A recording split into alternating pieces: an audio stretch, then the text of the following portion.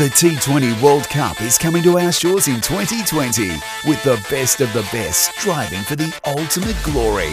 Before that all kicks off, let's join Mel Jones as she chats to cricket royalty en road to the T20 World Cup. In the history of World Cups, only Lynn Larson in 1988 and Michael Clarke in 2015 have captained Australia to World Cup titles at home. Meg Lanning has a chance to become just the third and the first Aussie T20 captain to do so in the coming weeks. A relaxed but very focused Lanning took time out to chat to us on road to the T20 World Cup about her leadership style, what happens when it all clicks out in the middle and when it doesn't, and a quick word association with each member of the Australian women's cricket team. Meg, I can't believe you don't have a coffee in your hand. I've already had 2. Oh, okay.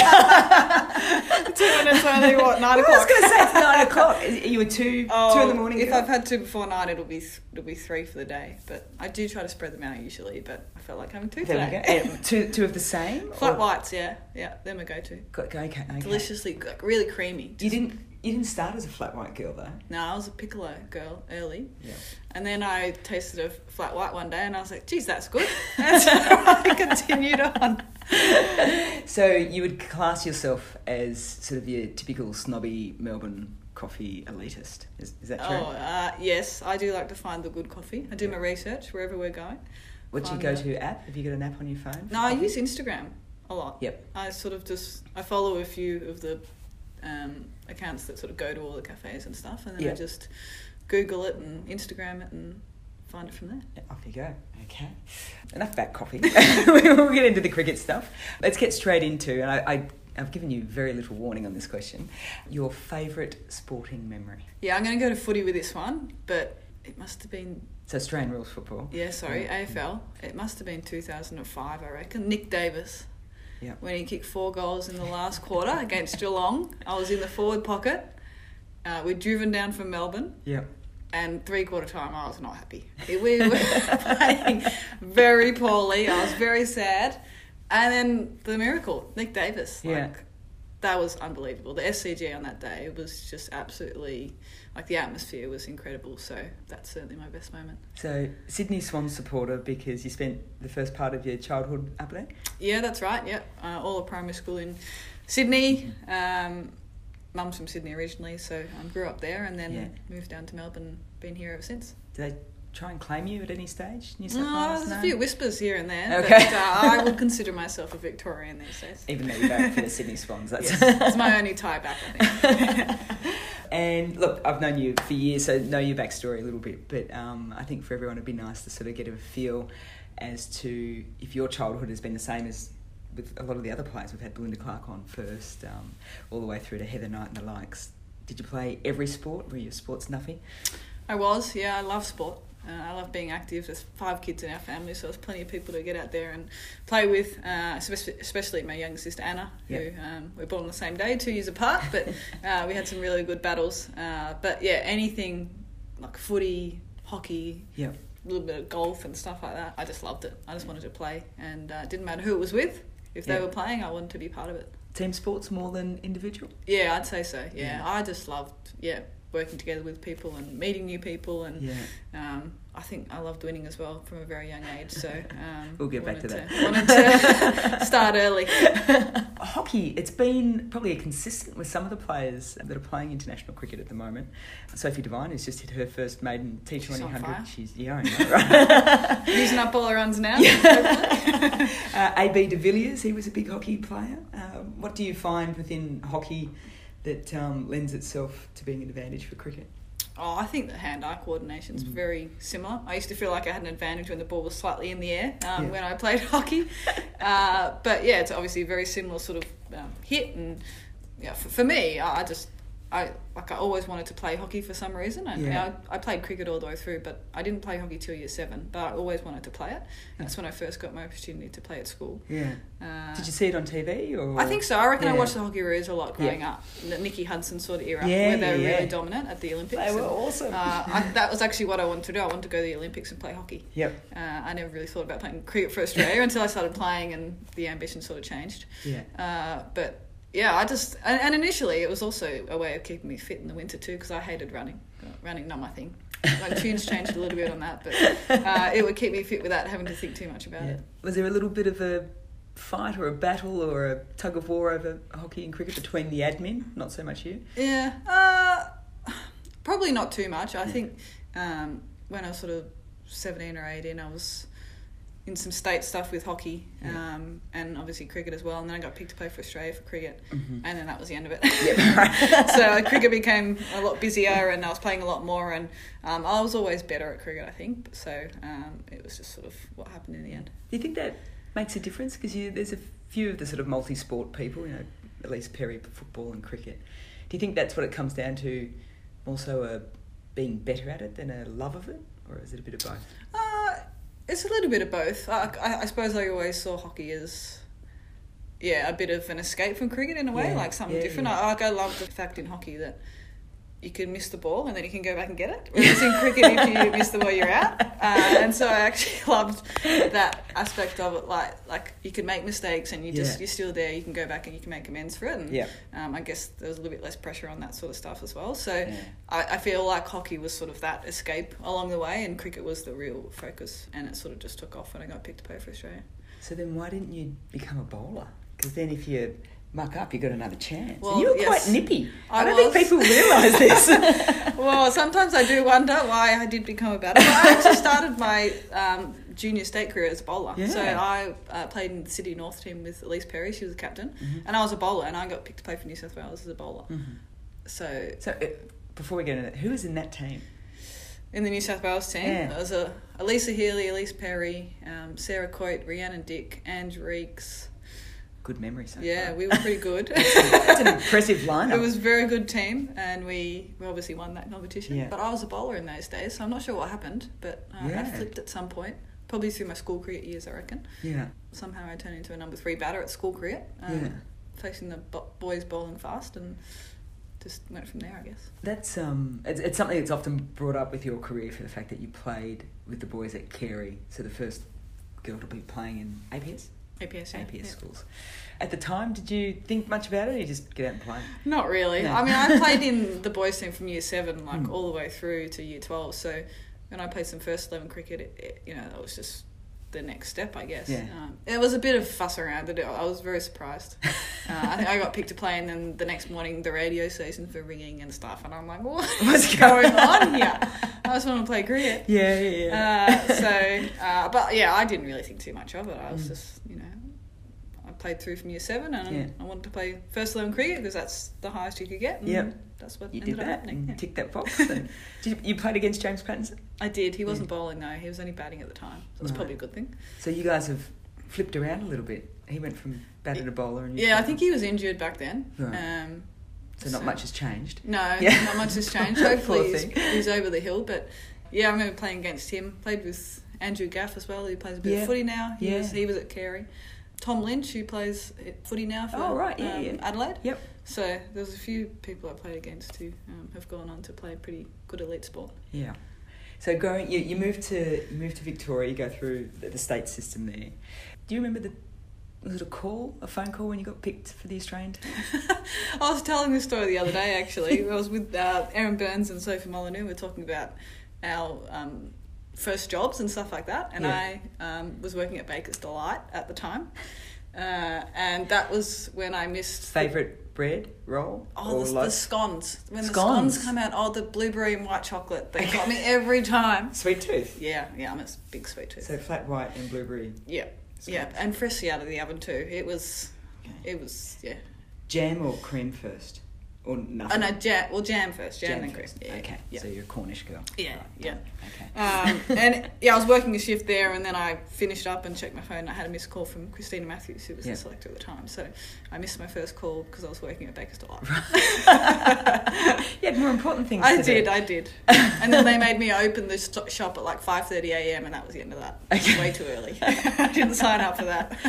And did someone actually present you with your cap, your one-day cap, or was it just in the kit of clothing? No, someone presented it. I think it was Shelley Nitschke. I should know that. You should know that. I should know that. It's hard. So we won't tell Shell if it was her that was not memorable. because I played my first game over in New Zealand, first T20 game over in New Zealand. Yep. And then came back to Australia and played my first ODI game in Perth. So it was a bit of a whirlwind tour. But I know BC presented my bag of green. Yep. I do remember that. Do you remember what she said? Or was it a bit of a blur? No, it was a bit of a blur because there was three of us. So it was myself, Furs and Aussie, I think, who were debuting at the same time. So it was a bit of a blur, really. Test match cricket, I didn't really know what I was doing. I was just happy to get the cap and be involved in it all, I think. So you've been presented 3 caps. You've done a little bit of presenting yourself. Who have you presented caps to? I have, yeah. I did Georgia Wareham, I think, at the North Sydney Oval against New Zealand, just before the last World Cup, which was really cool, obviously coming through Victoria and... pretty quick rise, I think. She was pretty shocked that she got picked, but certainly deserved it, and went on to play really well in that World Cup final, which sort of showed why we picked her. So it's always an amazing moment presenting caps. Like that Test match just gone over in England where those caps were presented. That was amazing. I mean, I don't cry a lot, but I had a little tear in my eye. I had a little tear in my eye. I don't think there was a dry eye, to be honest. Nah, it was amazing. Like, it was done so well. Had all the Aussie A girls there, the parents and family, and that was just really cool to be a part of, and that sort of just shows you why you play the game, everyone involved, and everyone who sort of got you to that point. Yeah, it was nice matchups too. We thought about that.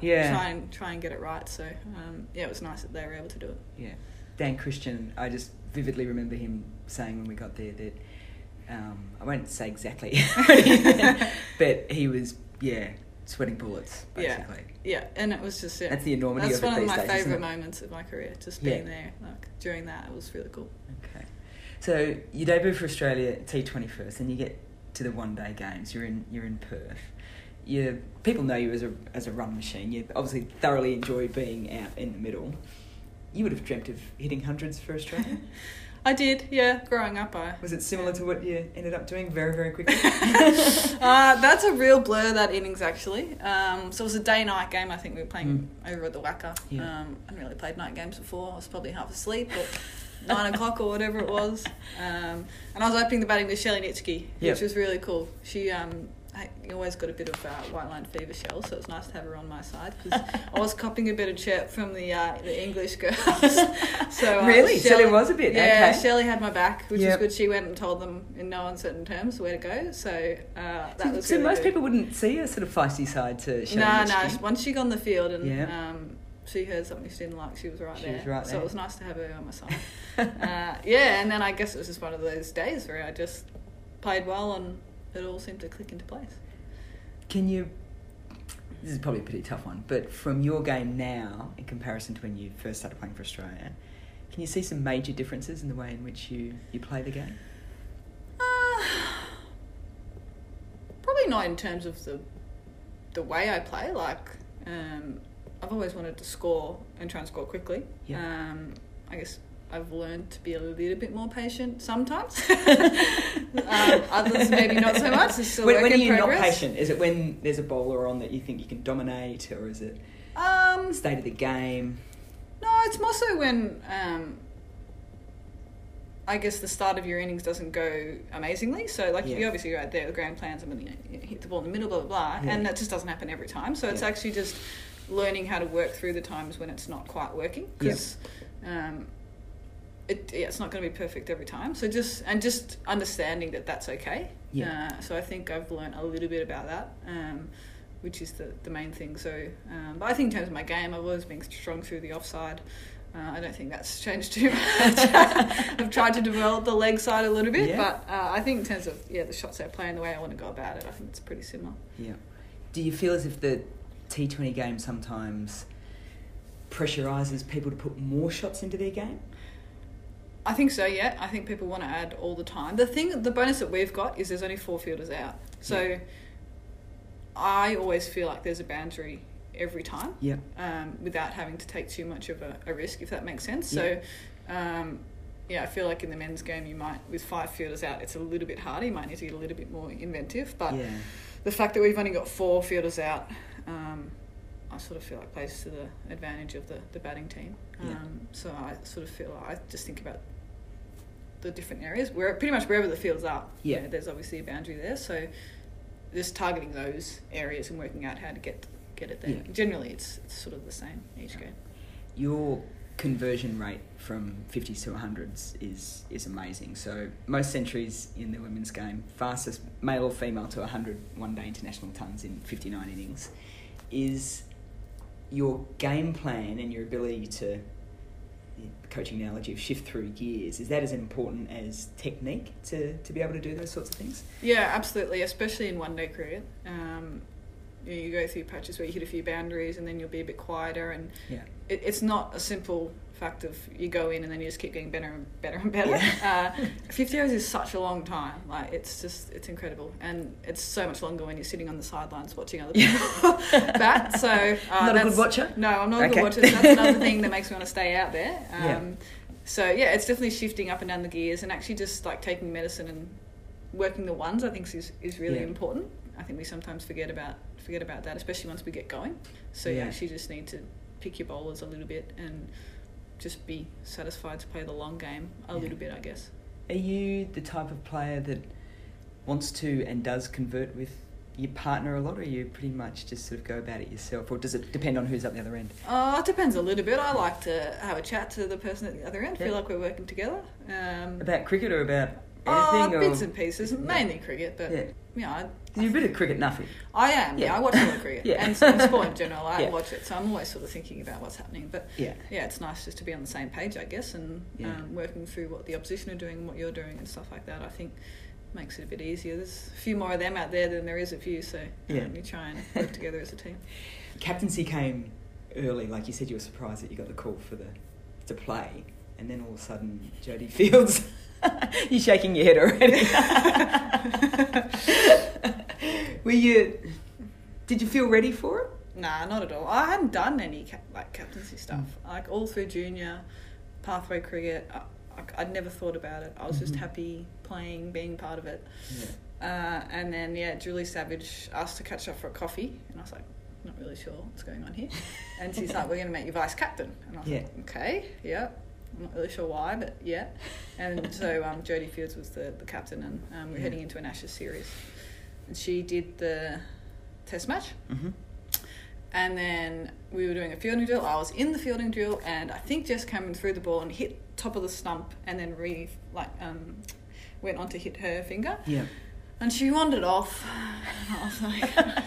Because I remember... Did you actually think at the time? Well, I remember Fitz saying to me, now we've thought about this, and... So Catherine Fitzpatrick was the coach at the time. Yeah. She's like, we've thought about this, and we do understand that by making you vice captain, if Jacko gets injured, you'll be captain. And I was like, okay, that's good. And then it actually happened. And, I watched her walk off, and I was like, oh, okay. Yeah. And then, and this was the day before the game. Yeah. And then I, obviously found out that I was in charge, and I didn't really know what I was doing. So anyway, I was making it up as I went along, which probably helped me. I'm a bit of a go-with-the-flow person. So, you are a bit of a sort of gut feel. It probably worked out. Intuitive kind of captain. I didn't have any preconceived ideas about what was going to happen. It was just see what happens. Go with the flow. Who was then made your vice? I think Alex stepped back in. So I sort of took over from Alex. Oh, that's right, yes. And then Alex became my vice captain. Right. So... that's the way it panned out. A lot quicker than what I thought. I wasn't ready. If you weren't ready, and then you've now been... How long's it been now? Well, 2014 I took over. Yeah. So that's 6 years. So it's a long time. How would you describe yourself as a captain? I think I like to go with gut instinct and feel. Yeah. So there's an element of planning, and I've had to sort of learn how to do that and how to get the best information without overloading. So that's probably in the area where I have tried to get better at, because you have to, especially with T20 cricket, you've got to, you can't bring the wrong bowler on for one over in the game, because that could be the game there. So you've got to be right onto it. You can't sort of wait. So you need to be prepared for that. But in general, when I'm out there, it's about feel and what's happening in the game. You've obviously got your plans and stuff like that, but I tend to find that's the best way to go about it, because all the plans that you have generally going into a game never work anyway, so there's no point hanging your hat in that and trying to make sure that happens. How many plans do you have? To most of the key batters, yeah. You'll have an idea of who you want to bowl and what field you want to do, but you can get out there and the wicket's different.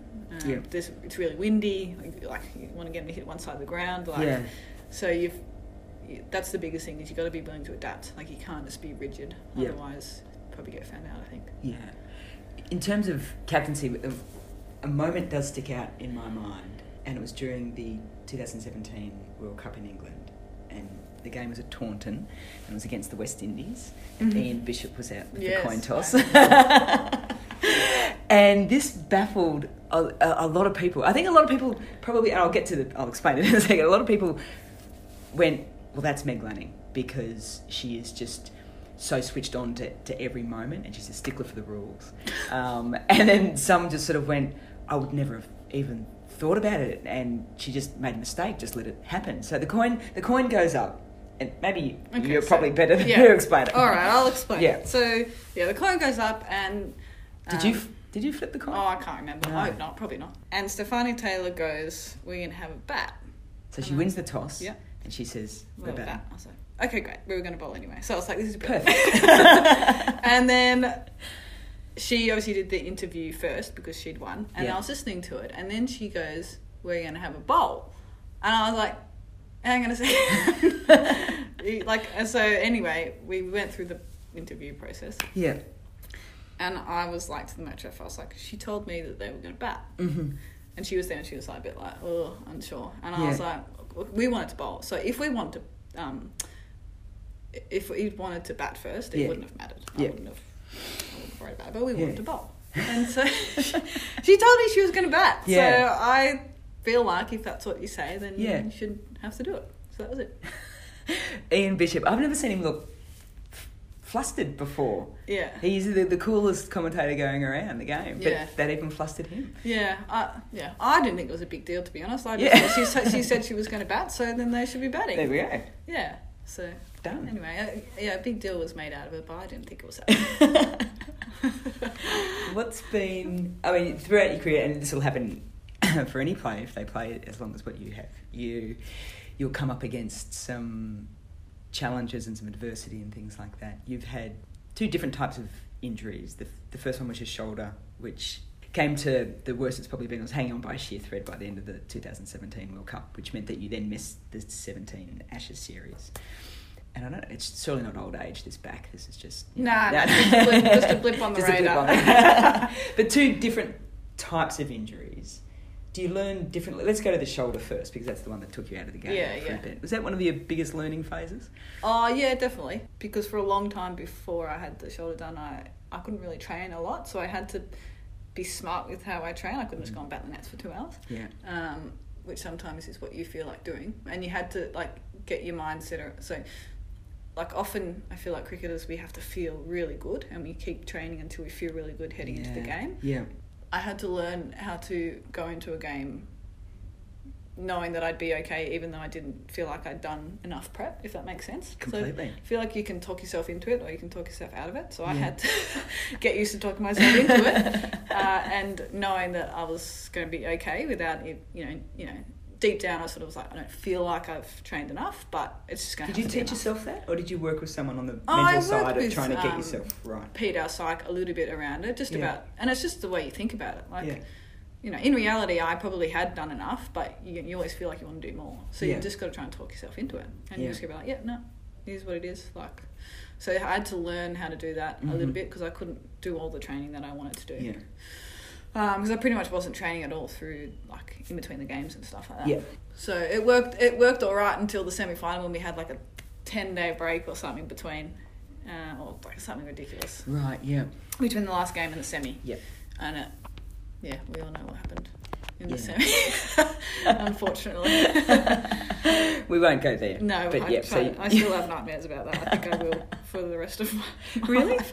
Yeah. It's just one of those days where everything didn't feel right.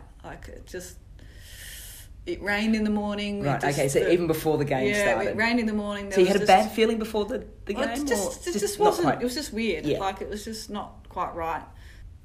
And then we obviously played, and we actually started all right. We got a few wickets, and then Cord just unleashed, and we were a bit deer in headlights. We couldn't react to it. Yeah. And then because it was a rain-short match, it was only a 10-minute turnover. So it all sort of actually like moulded into one. Yeah. So usually in a one-day game, you get a 40-minute break. So you can actually go, okay, we couldn't do that. And then we'd lost 4 wickets before we could even blink. Yeah. And it just that's a bad day. Yeah. Bad day. I still think about it a lot. Yeah. Even though, that's interesting you say that, because there's been a lot of talk, and we've chatted about it on the podcast as well, about the fact that the team then went away, had that bit of an honesty session, and it shifted things for the team, and you've been magnificent since then. So there's been a good element from that day, but it still gives you nightmares. Yeah, there has been, and we're a much better side for it. It gave us sort of the kick up the butt that we needed, which we probably didn't know that we needed. But it doesn't take away from the fact that it happened, I guess. Yeah. But I guess the good thing is we have become a lot better for it. And then you as captain, when you say that you didn't realise you needed it, does that make you look at the team differently now, just to double check on those sorts of things? Yeah, absolutely. We always look to try and see what we can do differently and better, because I guess what we look at is trying to maximise what we've got. So we want to get the most out of everybody that we've got and bring it all together. Yep. We didn't feel like we were probably doing that or challenging ourselves enough to bring everything to the table. So we were sort of operating at 80% maybe, and we beat most teams playing at that level, but we found out that you don't always win when you do that. So we needed to find a way to get more out of people, and people be willing to try new things and get better. Yeah. You said you're a lover of sport and you watch everything. Did you watch the 2017 World Cup final at Lords? No, I didn't. You haven't seen it since? I've seen a few highlights here and there, but I couldn't do it. I couldn't watch that. No. A few of the girls thought about going. I was like, I could not do that. That was really sad, those few days afterwards. Trip to Europe after it, though? Yeah, we went to Spain. We went to Spain, Barcelona, which was really cool, just to get away from it all. How do you find your balance? I can still get better, I think. I'm still very cricket focused. Think about it a lot. I'm trying to find ways to escape a little bit. Yeah. Trying to like read a little bit. I like to walk, listen to put the tunes in. Okay. What's on your playlist at the moment? I'm still listening to the best of 2019, which Spotify made for me, so I need to get a new playlist. I need an update for 2020. Okay. Well, it's only new into the year. I know. I usually follow other people's playlists. I'm not really a very good music person, but I try to broaden my horizons by following other people's lists. So what would be your genre? Just whatever's on the radio and stuff. Okay. But I need to get out a little bit more. Okay. Yeah. Alrighty. Yeah. We'll get some suggestions through from people to give you. Yeah, that'd be good. Okay. Any good new music? I'll send you a playlist. Yeah. Jones's music. Yeah, I do try to get away a little bit and not think about it, but my mind ticks a lot.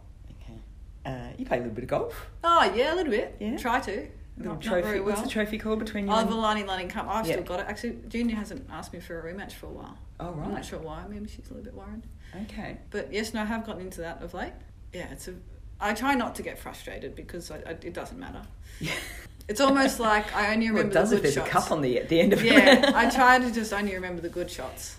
And if I hit a good shot, it's a bonus. And if I don't, well, I wasn't supposed to hit it well. That's just the way it is. Speaking of good shots, I've mentioned this to you on the day of the game and on numerous times. Your century against England in the T20 at Chelmsford was probably the best innings I've seen you play. How would you rate it? Yep, I think I'd agree with that. Especially given how I was playing leading up to that innings. I'd made a few smaller scores in the lead up to that, but really feel like I was playing that well and hadn't for a little while, to be fair. Yeah. Was there anything you could put your finger on for those innings? Not really. What? I actually have no idea what happened in that innings. Like, I played shots on that day that I never play. Look, you know me. I can talk underwater, and I was at a couple of shots. I mean, I don't know what to say. Yeah, I hit a few shots, and I'm like, I'm not sure what just happened there. Like, I wasn't thinking about playing them. It just happened. It just happened. And you've never had an innings like that before? The only other one I can think of is the 100 I made against New Zealand at the North Sydney Oval. It was an ODI game. Yep. That was probably another day where I just kept hitting the ball in the gap and in the middle. Yeah. But that Chelmsford innings, I don't know what happened. It just all clicked into place. And then, like, it was a big moment too for our team. Like Fortress Chelmsford. The Fortress Chelmsford. We needed, we were disappointed that we only levelled the last Ashes series. We wanted to win it, and we didn't. And we sort of know if we give them a sniff, England, they ride with it pretty well. So we had to sort of nail it there and then. Yeah. So that was to do it in a really big game. That was really cool. Yeah, it was impressive. Yeah, I'm not and are sure. you kind of the person who then goes back, gets diary out or journal, and writes down what you feel like in the morning? Did I have the strong flat white? I was trying to think about that. What did I do that day? What was I wearing? What was I wearing? I do get a bit superstitious with stuff like that, but I didn't go back and But I was trying to think, what did I do that day? But I don't know what it was. I don't know. Like, it just happened. Hopefully, there's a few more days like that around the corner. Sure, there will be. Superstitions? Yeah, I get a bit thingy about stuff. Even the breakfast I eat on the day, where I go to eat it, where I sit in the change room. Yeah. You're messy. Yes. Don't throw your head back and try and find an excuse to explain. Come on. Yes. I have an area, and it's a bit messy. And it's your area. In the area. I feel like I can do whatever I like in that area. There we go. Like, so there's a lot of other messy areas too. So you're going to throw anyone under the No, bus? I'm not. Okay. I'm not. But good captain. Yes. Yeah. I do get a little bit, even just what the clothes I'm wearing and stuff, the undies and bra and socks and stuff. But then if it doesn't work, then I move it on and get something else. Okay, so there's no specific order of things being put apart from sitting in the corner in the change room. I have to do that. Okay. Yeah. No one's you haven't walked into a change room once and looked up and someone was sitting in a corner and you're like... Not generally. I find my way there anyway. But everyone in the team knows that I like to sit in the corner, so they usually leave one for me. Beautiful. I remember you saying once that looking down on your bat too, you like to see a nice clean shape of the bat. Yeah. So you speak of New Balance and... Yeah, shape's very important. So it sounds silly, but if you look down at the bat, I don't want it to be scalloped out around the middle. Yeah. I want it to be really quite filled out because I want to feel like if I'm going to hit the ball, I want it to go. Meat yeah. Whereas if I look down and it's scalloped out, it's like, well, I'm not getting the most out of this. I don't like to have tape on my bat either, like even on the face and stuff. Okay. So if the bat sort of breaks a little bit, I'll just get a new one. Yeah. Okay. Because I don't like the tape on it. No. You really like it very clean. Yeah. What weight is it? 2.6, really quite light, really. Yeah, because I'm quite wristy. You get good bat speed. So if it's, I'd love to use 2.8 because you can get a little bit more wood in it, but I can't swing it, so there's no point. Okay, rightio. We're going to take a quick break here on Road to the T20 World Cup. We're going to come back and chat all things World Cup and weight of expectations.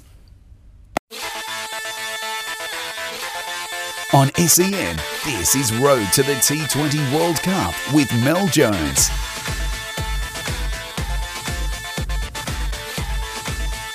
We had Heather Knight on Road to the T20 World Cup a couple of episodes back, and we chatted a lot about 2017 and home World Cup for England, and the fact that they lost the first game against India in Derby, and that was so close to losing the semi-final game against South Africa, probably a delivery away, and just managing that as a captain and as a group.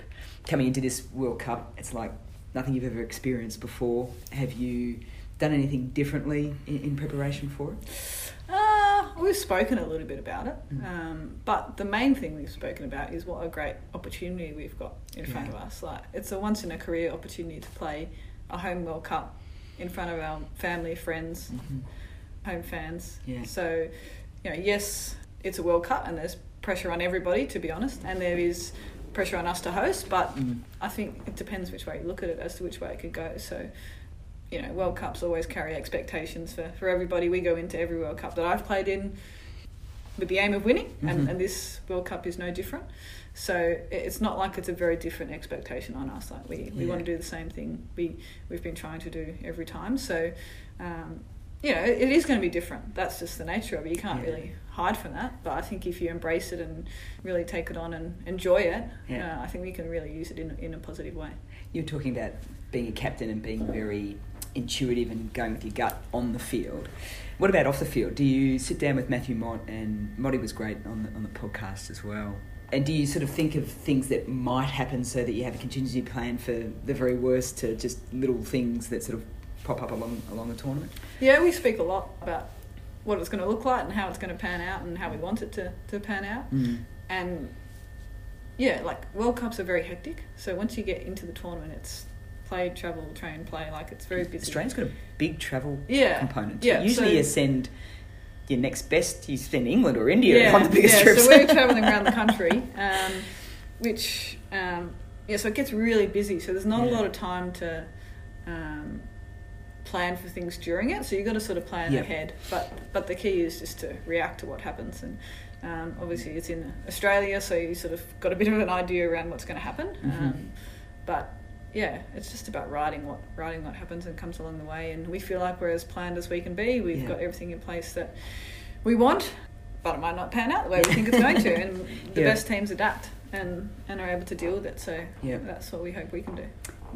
Chatting to people, I think everyone's just so excited for the tournament itself and what it can mean for cricket and women's sport, and we've spoken about a variety of different things. I think a lot of people also, because they want the Australian team to do well and to win at the G on March 8th, that I think there's a nervous feeling of, should we back off a little bit as in terms of, supporters and media and the like, and just give you guys a bit of space, or should we pump it up because it is so exciting? Do you care? Not really. I don't think it changes what we're thinking. I think it's great that people want us to be involved and are wanting us to win and getting behind us. That's what you want. So I think we've got to just take that on and accept that that's part of it, and the media, the fans, they can say what they want to, and hopefully it's really positive about us, but I guess it's just about how we sort of think about it and talk about it, and it doesn't really change too much.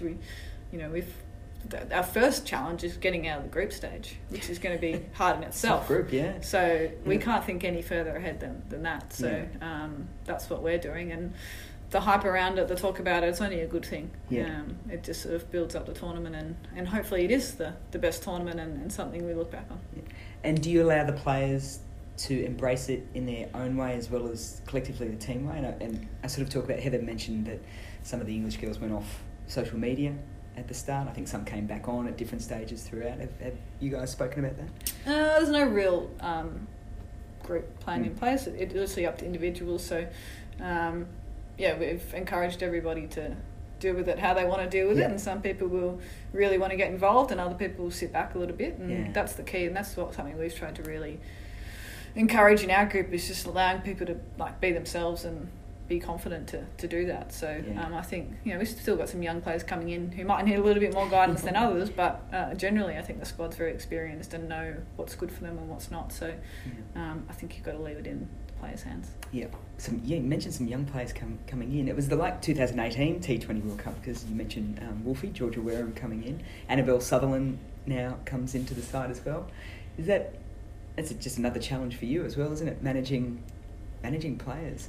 It is, absolutely, and to be honest, that's probably almost more important than the on-field stuff. And that's another thing I've learned about leadership is the fact that the on-field stuff's almost the easy part. The off-field stuff, managing relationships, building relationships, and trying to work out how you're going to get people to contribute best to the side. And that's been my biggest challenge, I think, and something I continue to work on, because before I became captain, I was just chilling, going along, doing my own thing, happy to be a part of it, and then all of a sudden you got a whole group of people that you need to look out for and try and get the best out of them. So Annabelle Sutherland, she's very independent. She's got a good head on her shoulders. She knows what she's doing, so she doesn't take too much looking after.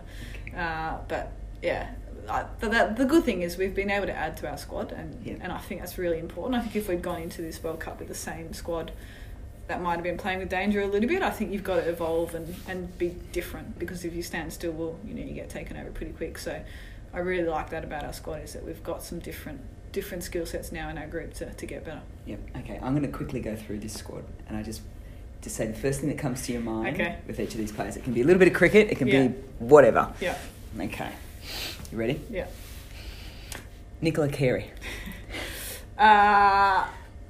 very laid back. Often looks like she's not really paying attention, but I'm sure she is on the inside. Okay.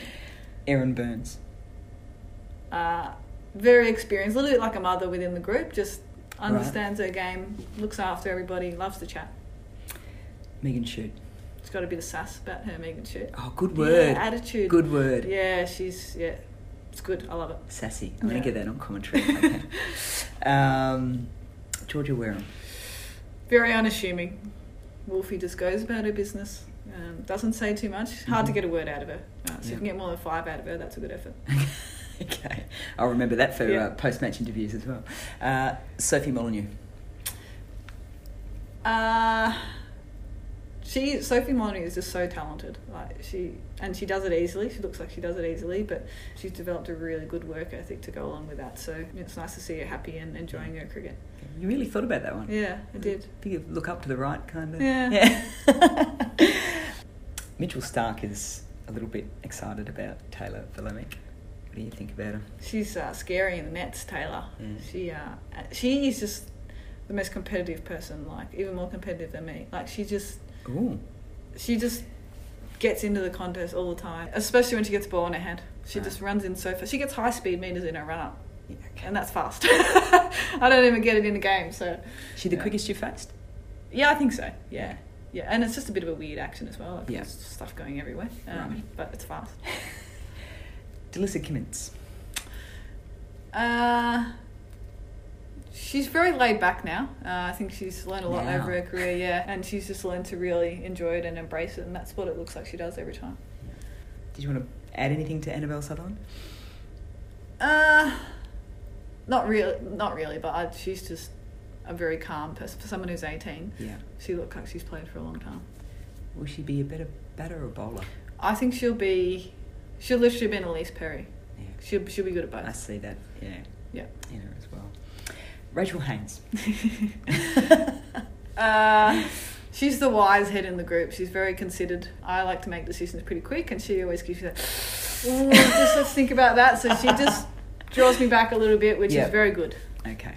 And how often do you still stick with your original decision? Sometimes. Okay. Sometimes I listen to her, sometimes I don't. So she's more there just to make you stop and pause. Yeah, I'll change just go to Rach and I'll say, I'm thinking this, and this, and sometimes she'll go, yep, and the other time she'll go, not sure. And when she's not sure, that means no.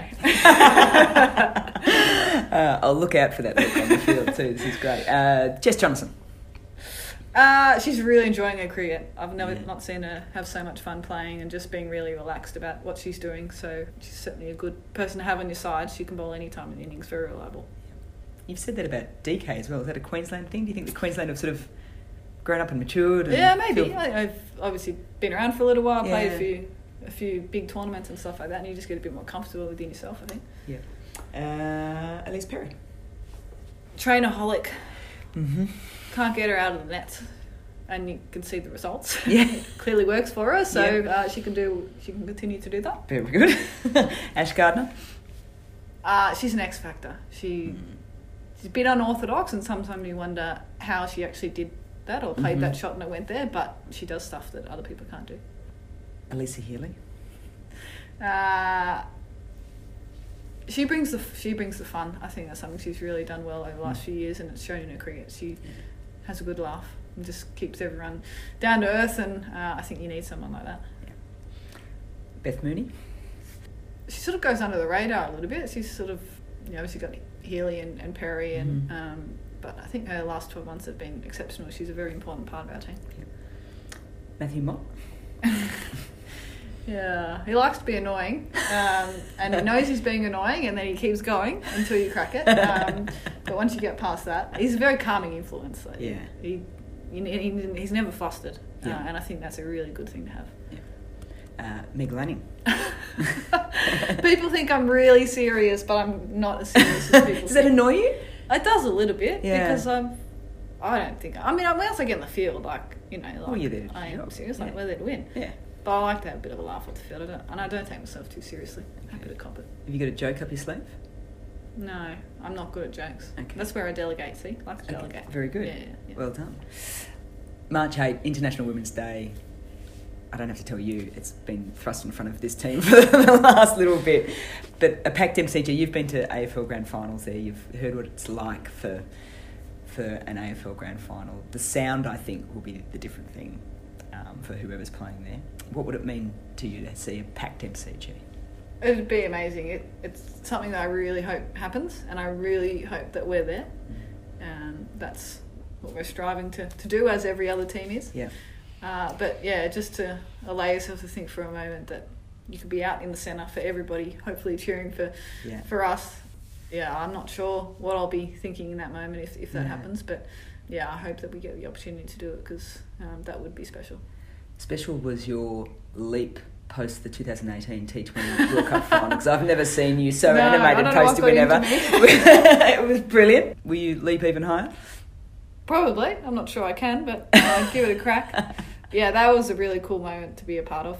It was probably more relief after that win, I think, than anything else, after what we'd been through with 2017, whereas yeah, it's obviously a different tournament this time around and different circumstances, but yeah, if we were to get the job done, which is what we're hoping, who knows what'll happen. Here we go. Meg, really appreciate it. I know this is a busy time. We had the Australian Cricket Awards last night. You've got training and meetings now. You've got the Tri-Series final on Wednesday, and then warm-up games all over the place. Really appreciate your time, and here's hoping we can have another podcast in a month's time. Sure, sounds good. And Thank you. Bring a joke with you. Okay, I'll bring the plan. flat whites. Thanks, Mel.